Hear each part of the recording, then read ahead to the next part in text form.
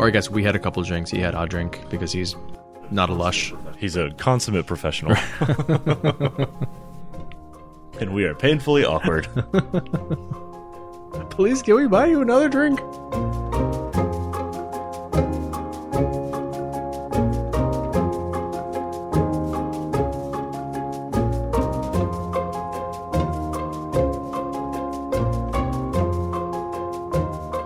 Live from the Mundangerous Will Call line in New York City, I'm your host Shane. And I'm your host Ishan. And welcome to episode 108 of Total Party Thrill, a podcast for game masters and players where we discuss our campaigns in order to inspire yours. In this episode, we're catching up on all the news and happenings from Gen Con 2017. And later, the Silent Night delights in the darkness in the Character Creation Forge.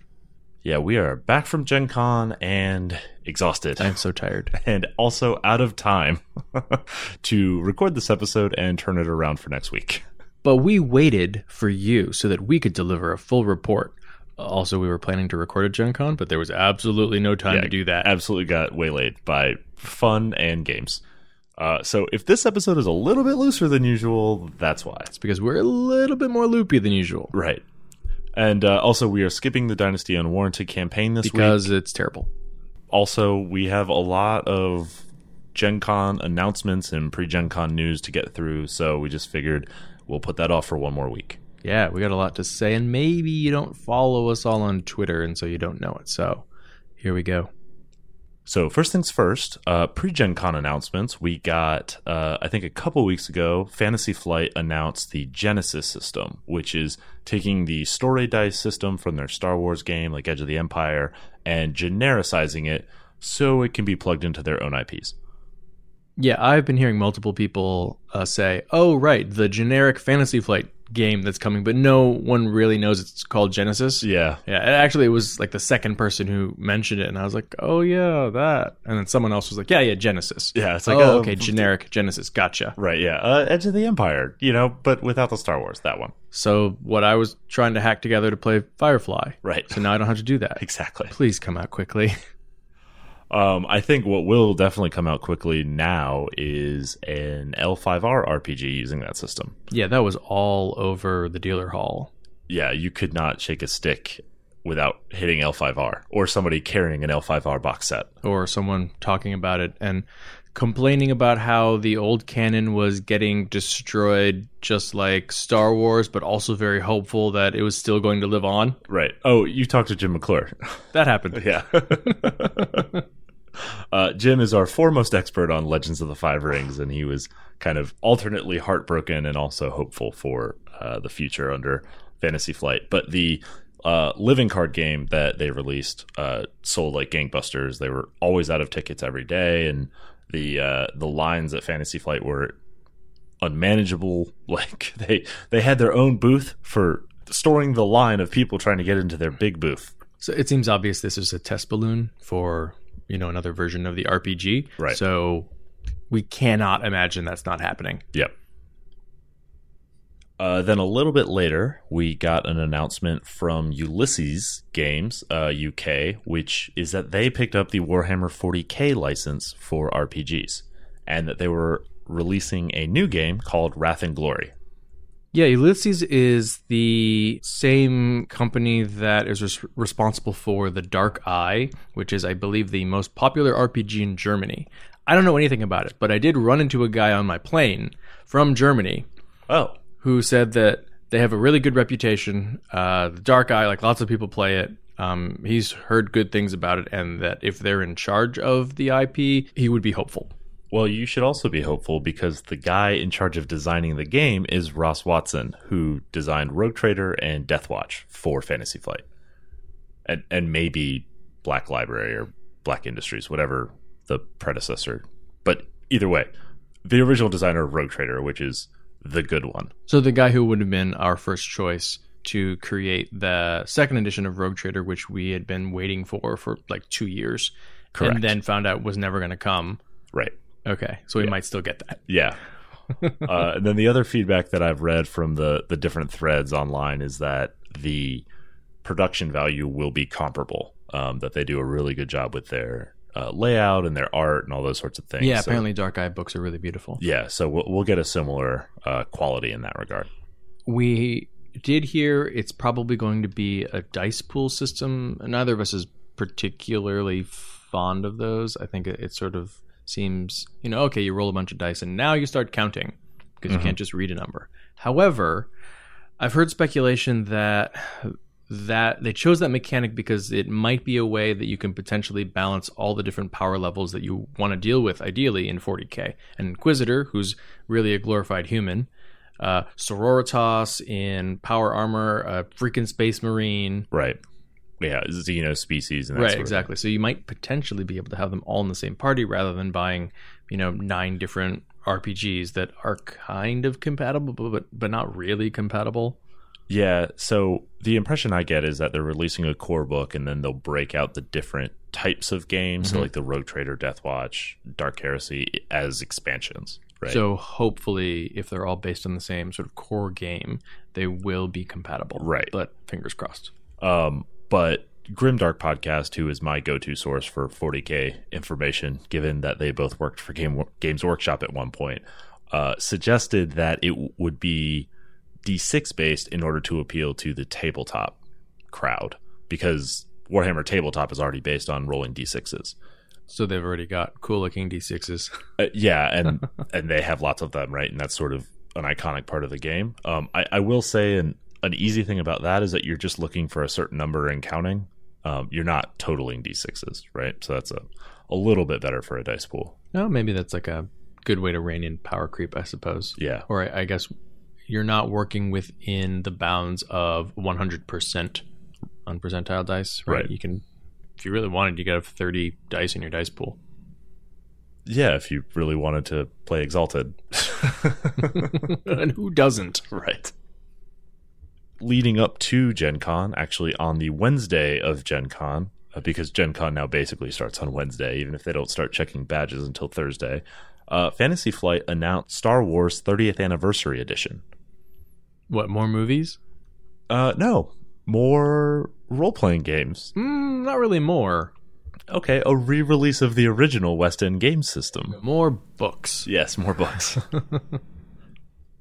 So you play the original West End games, right? Yes, but not as much as many other people. Actually, many people, when they play Star Wars, still play the West End version because I think among a certain subset of Star Wars role players, it's considered the definitive version. Right. It is not my favorite version because it was just Jedi win. Right. Which, I don't know, I guess that is more canonically pure. Well, if you strip it down to just the core books, though, is it still Jedi win, or was that sort of the long-running power creep of the system? I never only played with one book. Yeah, so... I'm not that old. Yes, I am. We did get to hang out with Tim Cox, who produced it. Had a couple drinks with him. Or I guess we had a couple drinks. He had a drink. Yeah. Because he's a not consummate lush professional. And we are painfully awkward. Please, can we buy you another drink? I made the offhand remark that must have been an easy book to produce, and he let us in a little bit behind the curtain. Apparently, no one has the original printing plates for the books, so to reprint it, they actually had to go through, like, retype everything, relay it all out, get the art, and basically recreate the book minus the design elements. But apparently a lot of work had to go into re-releasing these books, so it's kind of a labor of love. Yeah, if you're a graphic designer or know someone who is, ask them how much work it would be to recreate a book from sight. From a copy of the book. I mean, I wonder what they did for art. I wonder if they just took high quality scans of a printed copy or what. Or they may have just recreated it from scratch. That's also possible. Oh, that does sound like a very Fantasy Flight thing. Bring it into the... Yeah, I don't know. It'll be interesting. I'm probably a mark for this, so I'll probably end up pre-ordering it. Yeah, you're lucky they didn't have it on site. Oh, if it was on site, that definitely would have been in my suitcase. All right, so that was all the stuff that happened before Gen Con. This was the 50th anniversary, and there were commensurate crowds, record crowds, actually. How many people? 60,000 badges sold, which was a sellout. Sold out. Yeah. This is the only year I've ever been or even heard of where you could not get a badge the day of. Yeah, there were signs on the convention center, like on the doors of the outside doors of the convention center, on Wednesday. Yeah. Saying, don't even try, essentially. No, just don't. Yeah. But I will say it was also the least crowded Gen Con I have attended, and only my third, fair enough. But still, for having record crowds, it did not feel crowded. Yeah, we had an 11 o'clock panel, picked up our badges, went to the panel, looked at our watches and said, oh, maybe we should go get our tickets. 15 minutes later, we were back at the panel, tickets in hand. Right. Which, if you've ever seen the Gen Con will call line, at times it stretches down the length of the convention center and then wraps around the outside of the building.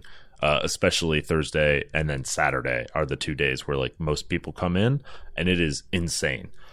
This year, no line. I mean, 10 minutes, no problem. It was like they were more able to distribute will call packets than people were willing to get up to the counter. Yeah, there were people waiting to hand out tickets who didn't have anyone to hand them out to. Yeah. So if you're considering volunteering for Gen Con in the future, maybe handing out tickets is probably a cushy job. Yeah, maybe. And I think that's basically because they weren't selling tickets on site, so they had just more people available to help with will call, and that kept things very short, which is awesome. And then they also spread out a lot more. I know they did a lot more in Lucas Oil Stadium. They put Contessa over there. True Dungeon was there as usual. And Mayfair had all of their games, which is a ton of tournaments and stuff over in Lucas Oil, as well as there was like a Gen Con museum, like looking back on 50 years of Gen Con. Yeah. I heard many people liked it a lot. Yeah, we didn't make it over there, unfortunately. But lest you think that all of the lines were very quick at Gen Con, don't you worry. There were definitely crazy lines. Yeah, so Fantasy Flight always had a line that seemed like it was an hour long. That's just like, I think they buy extra booth space that they can just make it a line with like, you know, the stands at like airports that sort of form everyone into a curving line. Right. And then the Starfinder line was nuts, which, of course, Starfinder sold out the first day. But even after that, there were people standing in the area where Starfinder had been, I think just sort of hoping. Those lonely people just wanted to go to space. Yeah, so Paizo's sci-fi adaptation of Pathfinder is called Starfinder, and that was definitely a big buzz. I mean, there were still easily 200 tables of people playing Pathfinder Society. Oh, yeah. Yeah, that room and the Wizards D&D Adventures League room were both gigantic and quite crowded. As we said before, the L5R card game, people were salivating over it and were willing to put up with long lines. Yeah, and in terms of the other games that were sort of the highlights of the convention, I noticed a lot of people seeking out Clink in space. Apparently there was a mad rush on their booth at the very beginning when it first opened, and it was just chaos.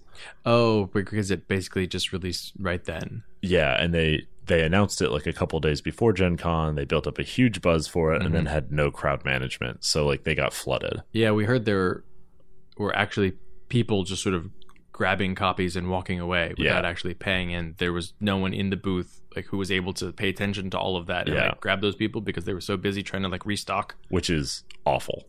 So don't do that. Sonar also got released, which is a Target exclusive game, but we talked about it a little bit last year because it was Captain Sonar, right? And required 8 people, right? And it was like a real-time submarine combat game that you played 4v4. Now I think it's just 2-on-2, 2-on-2, and turn-based, so you can actually think a little more strategically. Yeah, I know. What's even the point? I mean, it will be a very different game, but I think the theme was really well received last year. And so that also being a Target exclusive means it's the type of game that you can put on your list from your parents, or you can easily find. So that should be hitting a lot of gaming tables relatively soon, I would imagine. Right, rather than just another copy of Apples to Apples. Right. And then the last game we heard a lot about, but I never actually saw in play, was Rhino Hero Super Battle, which is basically like a card stacking game. You build a big tower, and when it eventually falls, you hope that your character is standing on the top of it. I don't know, man. Games like that give me heart palpitations, like watching figure skating. Okay. Can't handle it. Too nerve-wracking. All right, man. Do you have weird sports takes? Oh, there's sports. Then I hate them. I mean, figure skating is sports. It's not sports. Okay, well, don't tell the figure skaters. I can't believe I'm taking the sports side of figure skating. It's not objective. It's not a sport. Anyway, yeah, so that one I think will probably have a lot of post-Gen Con buzz. That one feels like it might have been very much a con game, though. Like, I don't think card stacking is going to be taking over the gaming world the way that, say, like, legacy mechanics took over for the past few years. There's a limited shelf life for dexterity games, I feel like. Yeah, and, most gamers dump decks. Right. So we did get to experience even more games than we were able to play because we could swap stories with our housemates. Because rather than stay in one of the hotels... The exorbitant hotels, the extremely difficult to find hotels. That we couldn't have gotten into anyway because we didn't win the housing lottery. Right. The literal housing lottery. Yes, the actual Gen Con housing lottery. We stayed in an Airbnb with 8 other guys. Yeah, 10 grown men in a house with 1 bathroom. What could go wrong? Didn't realize that till we walked in. Right? It was, I assume, like a frat house. Yeah, sort of. I mean, there was a lot of alcohol around. Yeah. Maybe like a frat house at Georgia Tech. I have no frame of reference for either of those things. Perfect. So who were our roommates that we swapped these stories with? Our wonderful, quiet, clean roommates. The house was put together by Rich Howard from the Whelmed podcast, the Young Justice Files. And also Neil Powell was there, the producer on that show, and from Dungeon Master's block. Rich brought his best friend Steve. They grew up together in Kentucky. Steve lives out in Hawaii, and he is a consummate gamer. And then we had some guys from the Don't Split the Podcast Network, hosts James Introcaso and Rudy Basso, Rudy's little brother Alex, and then Vegas Lancaster, who are on a handful of shows across their network. And then Josh McElwain, who covers board games for Polygon, was our 10th member. Everyone was surprisingly friendly about speeding their way through the bathroom every morning. So, thanks, guys. Yeah, it's like half the group split showers at night, the other half showers in the morning, and somehow we all made it out without too many headaches. There wasn't even a chore wheel. Right.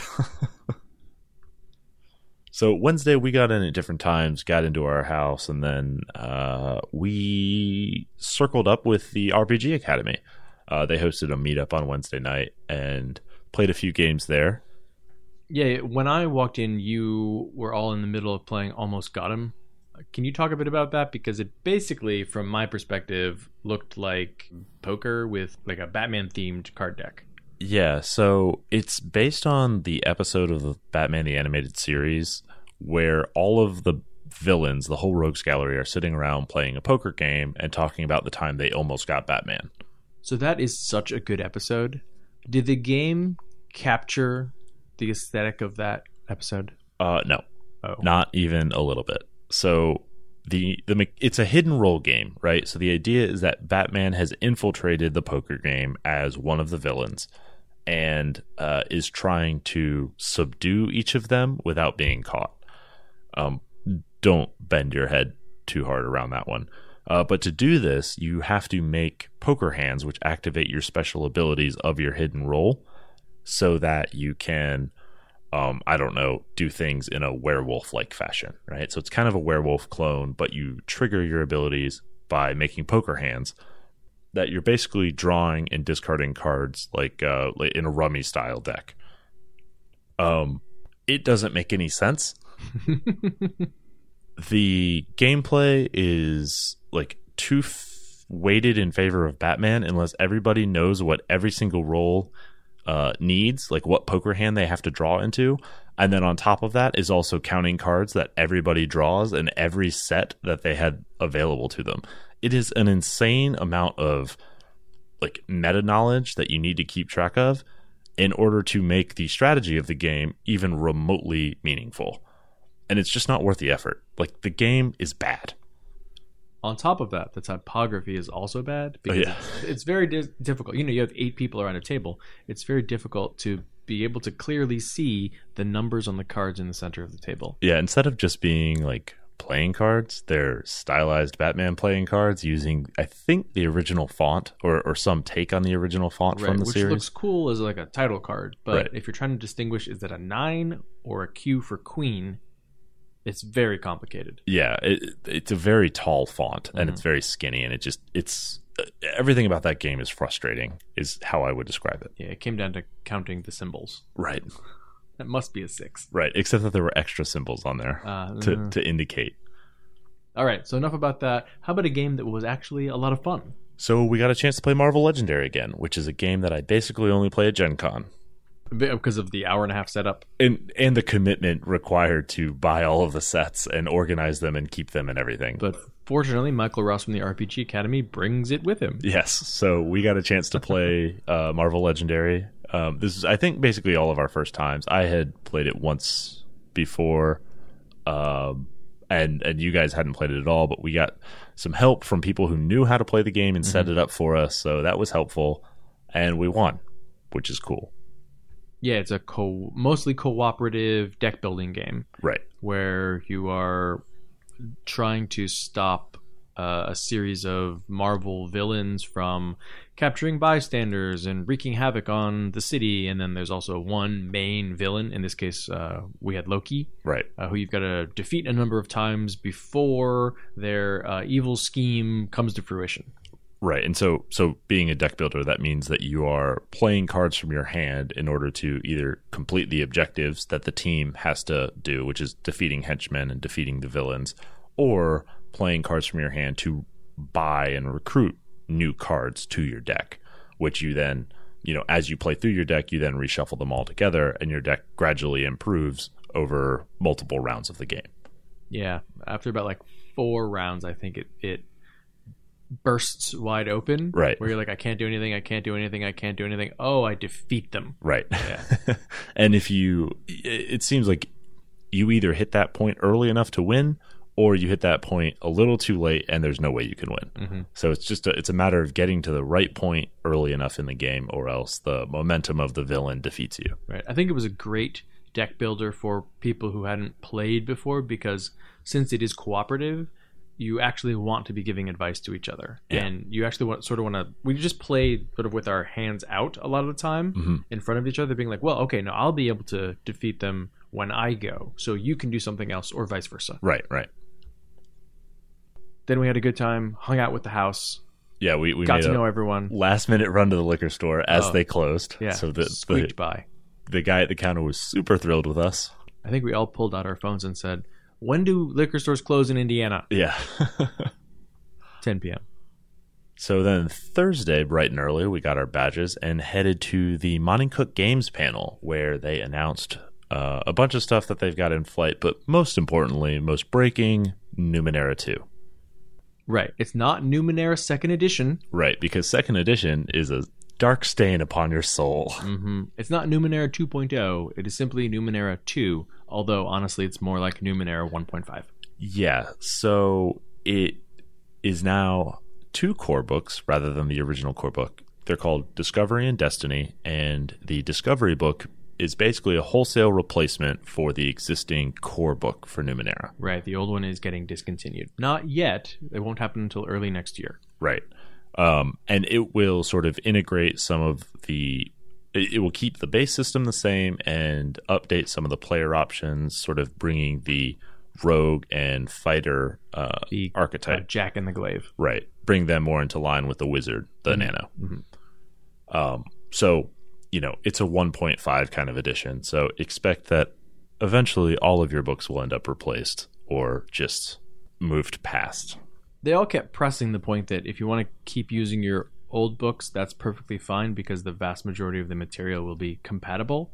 It just means that if you have a glaive, for example, that's using only material out of that first book, or the first book and the character options books that came afterward, they'll probably be a little bit weaker than someone who only builds with Discovery.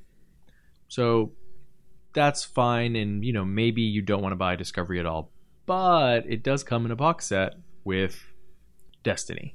Right. And so the pitch for Numenera originally, according to Monty Cook, was that you were living in sort of a broken world, and you would delve into the ruins of a past civilization to uncover things to help make the current civilization better, to help make the world a better place. And so he said the Discovery book and the current Numenera line really do that part of it very well, the delve into the past.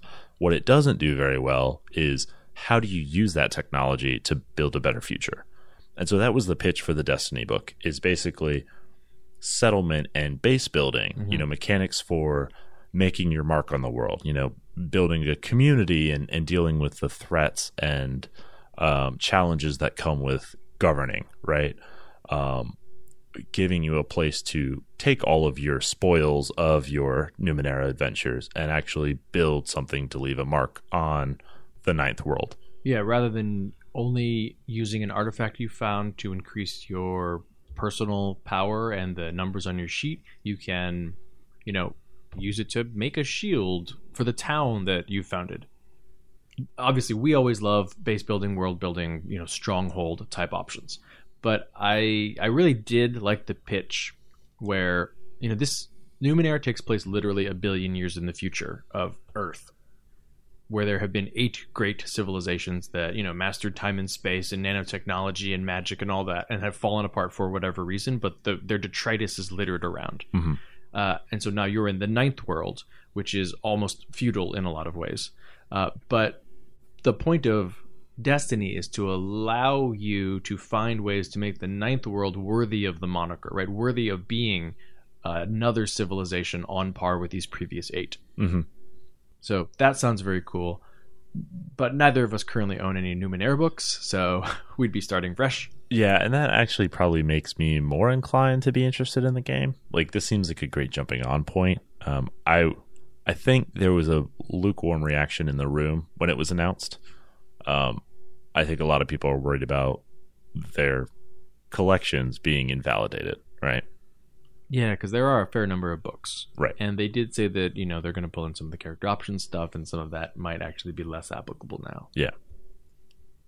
So after that, we walked around the dealer floor. We actually spent less time on the dealer floor this year than we have in previous years. Yeah, and a big part of that is just that RPG publishers are continually getting pushed into smaller and smaller spaces. Board games are definitely dominant on the dealer floor, though probably not in the game table. So, it's kind of a split con in that regard. Yeah, the Magic card sellers and resellers were still taking up just as much space. Yeah. But Colonel Lou Zaki, who makes Game Science Dice, was in a space, I think, like a half or a third that he was last year. Right. Fantasy Flight was just as big, though. Yeah, Fantasy Flight was gigantic. And almost as gigantic was Catan.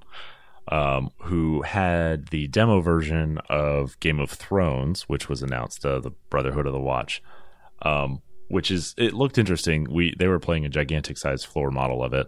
Oh, it is. Is it not? Is it not always that size? No, I think it's going to fit in a box. Sure. Though it was interesting that one of the guys in the booth was mentioning, like, the crowd demand had been so large in the morning that by the time we got there at 2:00, they were taking pre-orders. Like, they had so many people wanting to pre-order the game and throw their money at them that they finally had to say, okay, we will take your money. Which seems crazy to me that they didn't know that going into Gen Con, but I'm glad they got it sorted out. I mean, it's good that the thing we keep seeing over and over again with retailers who show up at Gen Con is, we didn't expect this kind of demand. Well, yeah. Certainly better than, nobody wants to buy anything. I mean, I'm sure there are also the Gen Con losers that we don't hear about. Or, yeah, because we walked right by them. Right. Yeah. Unfortunately for them. So then at dinner that day, we ended up catching up with our friends at Board Game Replay YouTube channel. We played World Championship Russian Roulette, which is sort of a bluffing game based on playing Russian roulette. So a little bit of a strange premise. But a great, fun, quick game.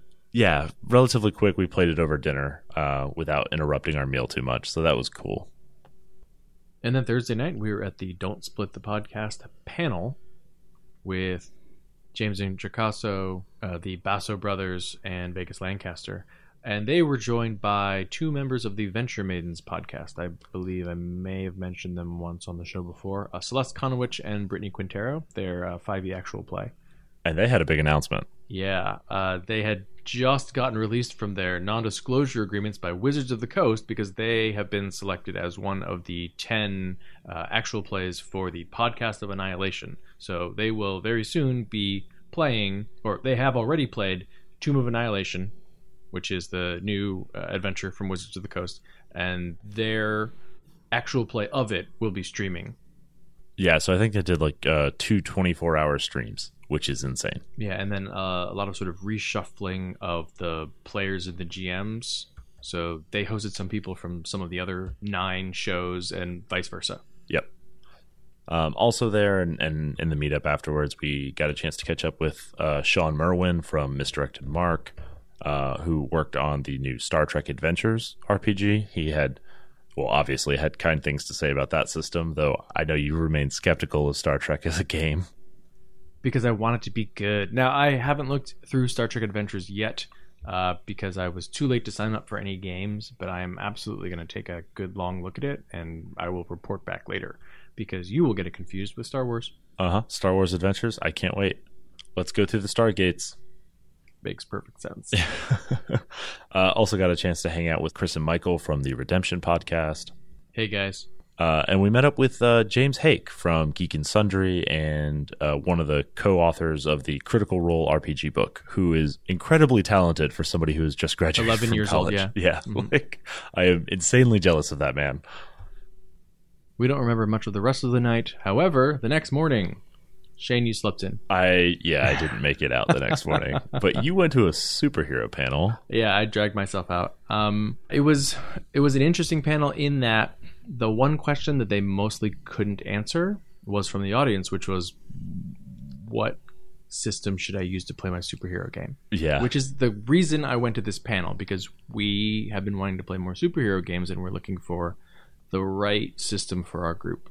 So, there was someone there who's produced Mutants and Masterminds, but, it was almost all nostalgia. People were like, oh yeah, I remember Champions and that was great. And, old school Mutants and Masterminds and Villains and Vigilantes. And apparently you can't play a superhero game without it being, alliterative. Right. So I guess that, we should just look for one of those. Yep. But yeah, it sort of ended with people shaking their heads and going, yeah, I don't really know of anything that's recent, which has been our problem. Right. But after that, we played Night's Black Agents, which we thought would be, pretty cool. Vampires and super spies. That sounds good together. Yeah, so this is a game by Kenneth Haidt, based on the Gumshoe system, in which you play super spies who are tasked with fighting off a vampire threat. Vampires are real, and they're being used by spies. Yeah, so cool premise. Turns out, super awesome game. Yeah, great game. So we played the Van Helsing Letter, which is a published adventure for the game by Gareth Ryder Hanrahan. I don't want to get into too many details of what happened in our game because I don't want to spoil it. Because it's a really cool adventure. It's really well written. So I can't get into the details. I will just say that we started in Belgium, we went to Germany, and then Romania, and then we ended up fighting a vampire on a plane to London. So we did some globetrotting in the full-on Jason Bourne style. And from what we've heard, the way our adventure went is completely different. Different locales and everything than other people who've played this same adventure. Yeah, the GM said that he runs it at a lot of cons, and that no group has taken our approach yet. So that was interesting. That happens a lot, actually. Yeah, I know. No one just punched him in the face. The common thread is us. Rudy Basso did tell us ahead of time that Night's Black Agents is his very favorite game. And that if we didn't like it, he would not be friends with us anymore. Right. That's not the reason we like it. But he's right. Yeah. It is a very good game. It's an amazing game. It does a great job of making you feel super competent in all the cool spy things that you should be able to do. And then make you feel super human against vampires and the supernatural. So it's a Gumshoe-based game. Shane, have you looked at all at the actual Night's Black Agents game, like the actual system? I have not, though I am a soon-to-be owner of the system. Yeah, I took a glance at it just, afterward. We were playing with like 1s and 2s in our sheet, and we felt like badasses. But Apparently, you get as high as 8. Like there's rules. When you get to 8, then you get extra abilities. Oh, yeah. Oh, I am now super interested. Yeah. And then that night, we went to the RPG Academy Introduction to Podcasting panel that Shane was a guest panelist for. Yeah, so we recorded the audio for that, and I think the quality is going to be good enough that we'll end up releasing it probably on the RPG Academy stream, and when that happens, we'll link to it in their feed. And then if not, or probably even if so, we'll end up doing a live Twitch stream to kind of rehash some of that material. I don't know. I felt pretty good about it. It seemed like the crowd that we had was mostly engaged, and I saw a lot of nodding along and that sort of thing. So I don't know. Hopefully we did some good. Maybe we'll see some other podcasts creep out of it. I doubt that you'll see other podcasts because I was listening to it, and at the end of it, I was thinking, oh, why did I start a podcast? Oh, God, it's so much work, and there's no money in it, ever. And oh, God, the editing. Oh, God, the editing. Yeah, unfortunately, that was how we all let off. Was like, man, I spent a lot of time editing now. That's what podcasts are. And I was like, wait a minute, but also they're awesome. I mean, all those things are true. Right? Yeah. There was nothing that you said that I would have disagreed with, which is probably the first time that's ever happened. Okay, great. Well, now that we're in agreement, let's move on to Saturday. Saturday was actually our busiest day because we had back-to-back games all day. Yeah, so we started in the morning with Headspace, run by the writer of Headspace, Mark Richardson, which is a powered by the Apocalypse game that's basically like Sense8 meets Blade Runner. So we played an underwater reskin of the game by Emily Care Boss. I think they call those settings. Sure. Why were we playing underwater? Because we were playing with Rich Howard, who played every single one of his Gen Con games underwater. Like the game took place underwater. He wasn't doing we weren't a doing Chris it in Angel a swim thing. Tank, no. It was the Prestige, basically. His background is in marine biology, and he's currently writing a game called Descent into Midnight, which is deep sea aquatic based. And so everyone that he tapped to run a game decided to honor him by putting it Deep Blue Sea. That's adorable. So anyone who knows how much I talk about Eclipse Phase knows that I really like, far future transhumanism. Yeah, crazy tech, virtual reality mind spaces, and that's basically what Headspace is. Yeah, it's a cool system. So it's powered by the Apocalypse, so that's the mathematics behind it. But unlike many PBTA games, the skills that you have are associated with emotions, and those are the only attributes that you have as a character are your emotions. Right, the storyline so you're super spies. So similar to Knights Black Agents, if you want to accomplish a thing, you pretty much accomplish that thing. Yeah. You have capabilities that you're good at, but the premise is that the entire group is mind linked, jacked into each other's heads, and can have conversations and then even share skills with each other, so that one super spy secret agent is actually every one of these super spy secret agents. Mm-hmm. However, the emotion associated with the skill that you are using from someone else leaks into the feed when you are pulling over those skills. Right, and then if the level of an emotion gets high enough in the headspace, then it explodes and causes feedback, which is generally bad. But also sometimes good. Well, also sometimes cool. Yeah. It causes complications. Right. So it's cool. So like when you use your skills, you auto succeed. When you use somebody else's skill, you roll using your modifier for their emotion.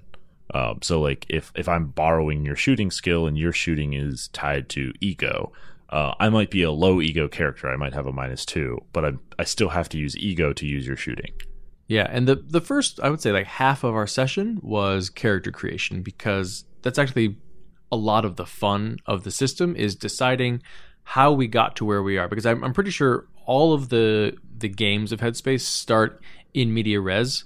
You're in the middle of a job. Right, and something is going wrong. Right, and you need to establish what was the job, why were you on the job, how do you all know each other, and how do you all feel about each other. Right, and because the assumption is that you all chose to be linked into a headspace. Right, which is like a crazy thing. So it had to be an extreme reason. Right. You had to have some reason to all come together, right? Which means you had a background and secrets and your own motivations and issues that you have to deal with as a character.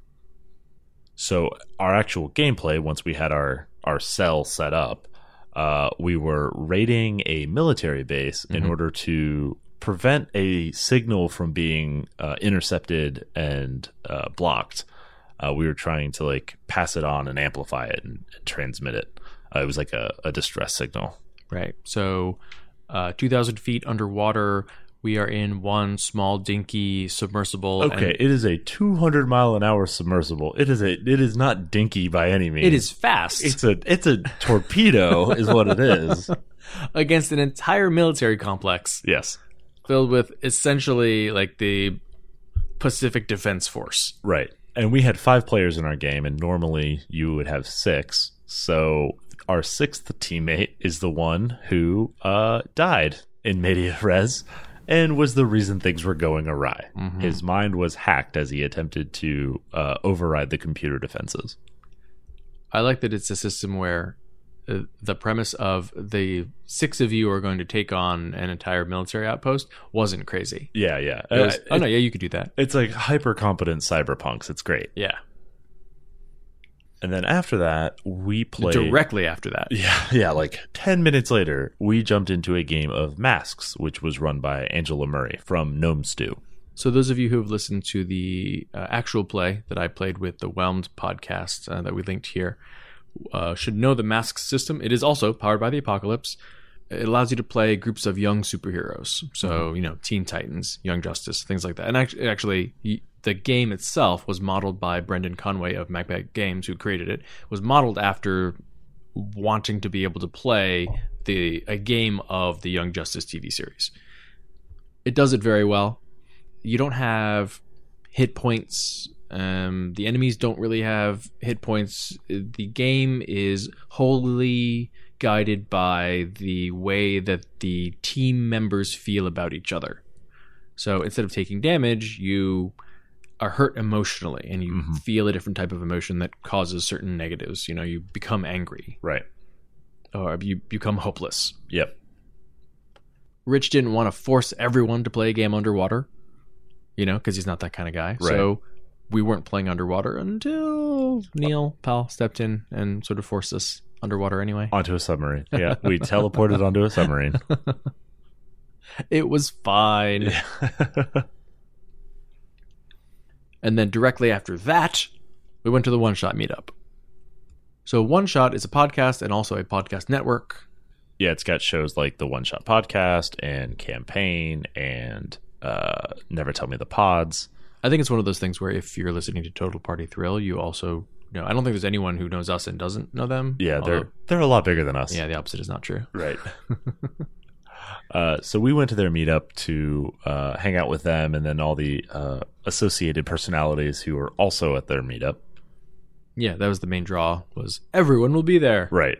And we got a chance to meet up with some of our listeners who came either as one-shot listeners and also to meet us, or to meet us and also one-shot. Mm-hmm. So it was cool. It was a nice little synergistic thing, though we were clearly in the minority in terms of content creators that people gave a shit about. We were able to give away some swag, though, so that was nice. Yeah. We hung out with Dan Dillon from Kobold Press. Yeah, we had appeared on the Tome Show with him to discuss Volo's Guide back when that was a new thing last year, and had interacted with him on Twitter and different places, but never had a chance to meet. So that was cool. Got a chance to talk about some of the stuff that's going on with Cobalt Press and different things with 5e. So yeah, and we got to complain about some stuff, which was nice. Yeah. He's the only person as mean as us and willing to complain about things. Yeah, everyone else there was relentlessly positive. Yeah, so it was nice to have someone more in our speed. We also met up with Rich Bellina from Going Last. Yeah, he was a bit delayed getting there because he had the pleasure of running the True Dungeon, which is sort of an interactive dungeon crawl experience. Escape room type thing. This year was themed around the King Killer Chronicles by Patrick Rothfuss, and Rich had the joy of running it with Patrick Rothfuss himself, so I kind of, didn't blame him for not showing up at the start. Right. I gotta go. Right. Gotta meet up with. Well, you don't know them. It's a podcast no one likes. Right.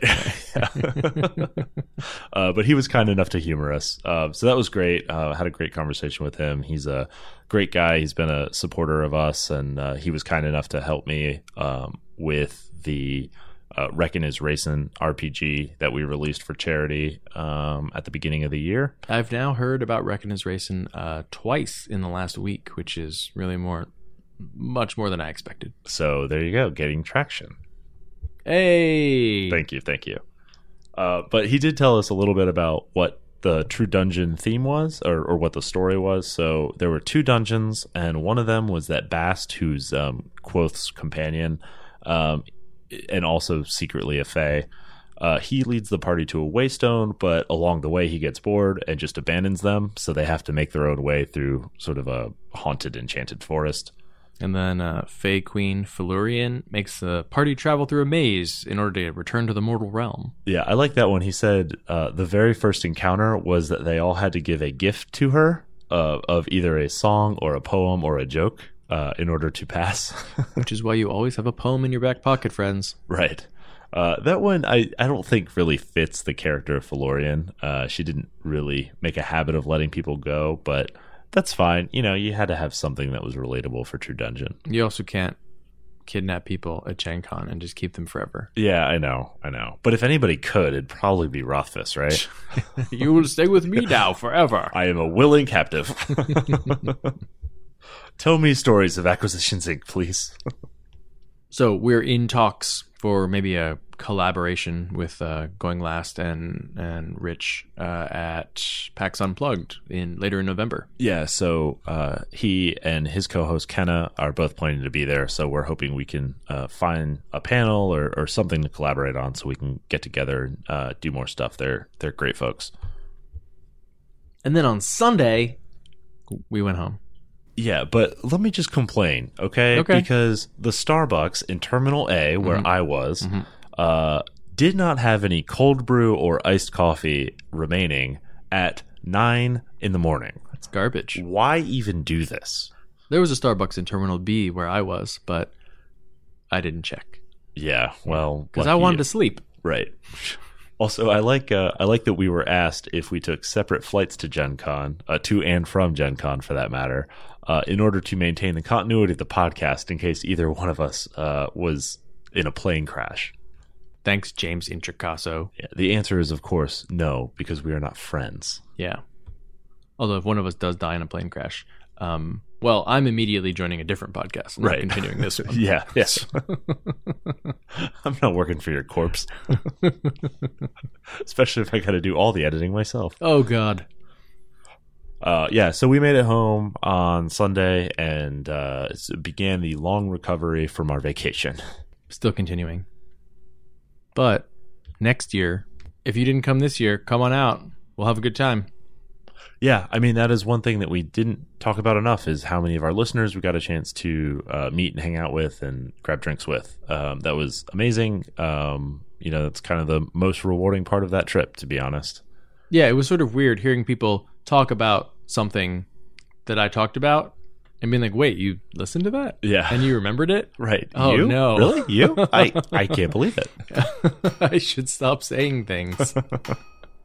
So thank you for everybody who took the time to hunt us down and say hello or, hang out with us. That was amazing. Do you hear that, Ishan? That's the sound of your plane going down, Shane. I'm sorry to say. Well, then I'm going to need to re-roll a new host. Nope. This is over. We're done. Oh, okay. Well, let's just limp on into the character creation forge. Perfect. Before we do that, let's talk about how our listeners can get in contact with us. We do love hearing from you. You can tweet at Shane at Mundangerous. That's M-U-N Dangerous. And you can tweet at Ishan at Evil Sans Carne. That's malice minus meat. And you can tweet at the show at TPTcast. You can also email us at totalpartythrill@gmail.com. And you can find us on the web at www.totalpartythrillcast.com. We're also on Facebook and Instagram at Total Party Thrill. All right, we're running a little bit long, Ishan, so let's blaze through this character creation forge as a beacon of hope in the darkness. Yes, shrouded in the dark. As we are building the Silent Knight. Yeah, we've been wanting to combine Paladin and Assassin for forever, because awesome. So we did. Yeah, I also love the idea that you have this bright, shining Holy Avenger that you put into its scabbard so you can sneak around. Yeah, with a poison dagger. So the build is Assassin Rogue 8, Vengeance Paladin 12. Okay. Relatively straightforward. Yeah. So 8 levels of Rogue is going to get us 4 expertises, which we love. We get bonuses to our first round of combat. We have advantage on characters who haven't acted yet, and we also auto-crit on characters who are surprised, which is a huge boost as a Paladin, because you can throw your smite on top of that. Huh. Get a 4d6 sneak attack. Uncanny dodge, so you're very tanky because you are also a Paladin. And you get evasion, which couples so well with the saving throw bonuses you're going to get as a Paladin. And then as a Paladin, you'll have a ton of smites. You'll get 4 first level, 3 second level, and 3 third level, which I guess if you're lame, you can waste those slots on spells. Extra attack, that saving throw bonus. You are immune to being frightened. Because you are of the dark. You are not afraid of the dark. I was born in the dark. Thanks, Bane. This is a Bane build. Right. Yeah. Kind of is. Also kind of a Batman build. Yeah. You'll get Hunter's Mark if you do decide to use one of those spell slots. And then Vengeance Paladin gives you access to amazing spells like Hold Person, Misty Step, and Haste. Plus, you'll get an extra d6 on every attack because you're a high-level Paladin. D8. Yes, that's right. Now, it may seem obvious what you do here. You sneak around, and then you assassinate somebody. And when you do that, you auto-crit. So that is an extra 8d6 sneak attack dice, an extra 2d6 from Hunter's Mark, and an extra 10d8 on your smite, which is a lot of dice. That is a satisfying pool of dice to pick up. 10d6 and 10d8. Yeah, I'll roll that all day. Yeah. I also love that is your first attack. Right. Because you have extra attack. So just hit him again. You won't get the sneak again, but you can still smite again. Yes. The other option is you can, because you're, high charisma, high dex, you can be standing in front of someone, hiding in plain sight. Mm-hmm. Maybe they're not surprised by you. That's fine. You just hold person. Yeah. And now they're paralyzed. Which means you auto crit. Right. You're not going to be able to use Hunter's Mark with that because that's also concentration, but you are going to be able to double the sneak attack dice, double that smite, mm-hmm. and hit him again, also critting on the second attack. Right. So you'll start out Rogue because you want those sweet, sweet skills. Yeah, then you'll go to Paladin 5, which will get you your extra attack. Then Rogue 6 for your 4th expertise. Yeah, that also boosts your sneak attack. Then finish out Paladin and finish out Rogue. So you'll really feel like a sneaky Paladin right at like level 3 once you get those first smites. Right. So Shane, who is your Silent Knight? My Silent Knight took an actual vow of silence. Wait, how are you going to play a character that doesn't talk? I'm not. Okay. But somebody out there will. Yeah, and I mean, that doesn't mean you can't communicate, right? It just means you can't speak out loud. I mean, you do get thieves' can't. True. But yeah, so my character was an urchin in the street who was perhaps wronged by a noble that he was able to identify.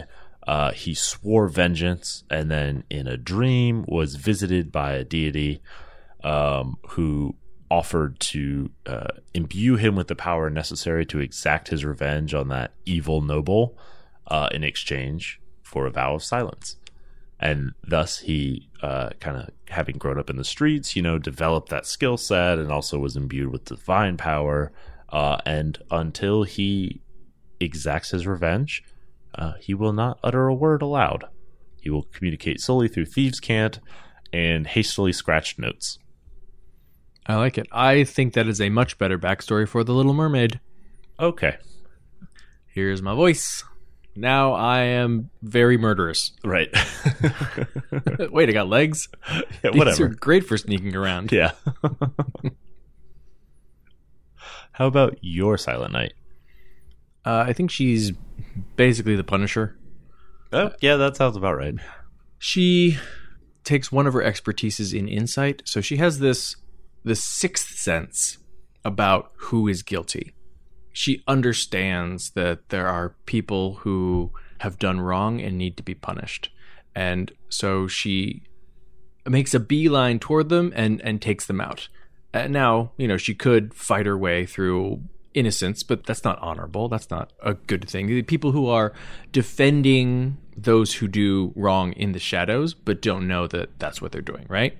So the best way to save innocent lives, because of course the Punisher never hurts innocents, right? Right. Is completely avoid them.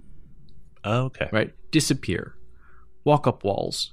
Sneak in through carts or the servants' entrance, and simply appear inside the room, inside the bedchamber, late at night, and exact justice.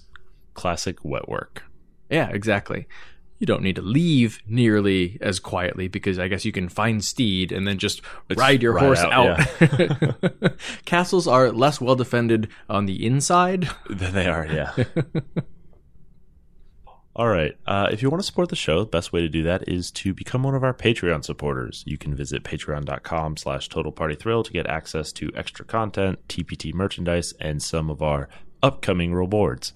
And I will say, I have been working diligently on that recap for the Morning Glory, and we'll have something to show for it soon. There's just a lot of work that needs to be done up front before we kind of settled into our format. We really should have made it the second reward and the codex the first reward. Yeah. The codex might actually be easier. But we are actually working on the codex now, so if at some point we do hit that $200 goal, we'll be able to get that out pretty quickly. Yeah, we'll be able to do those at the same time. Like those can run in parallel because we'll have help to do the codex. Also, have you noticed that we've been doing leveling guides for the Forge now? Yeah. So we know how to do that when we compile them. You're welcome, everybody who asked us nicely. Mm-hmm. So if you can spare an extra $5 a month, please consider giving it to NPR because they're just going to keep asking until you do. But after that, your support is what makes it possible for us to keep doing the show and to add on to the experience. So what do we have planned for next week's episode? We're continuing our series on playing non-human characters, and we're talking about how to play half-elves. And in a character creation forge, we're building the Dilettante. Well, that's it for episode 108 of Total Party Thrill. I hope we've lived up to our name, but either way, I'm Shane. And I'm Ishan. Thanks for listening.